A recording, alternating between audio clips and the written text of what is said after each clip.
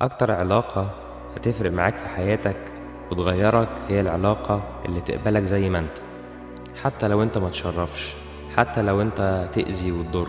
بانت قوي العلاقة دي واللمسة دي في قصة الأبرص.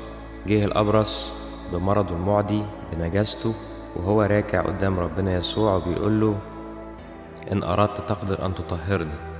تحنن يسوع ومد إيده ولمسه لمسة، بالرغم من الشخص دوا شخص ما يشرفش، شخص مرضه معدي، شخص نجس ونجاسته تتنقل اللي يلمسه، لكن ربنا يسوع قرر ان هو يمد ايده ويلمسه قبل ما يشفيه.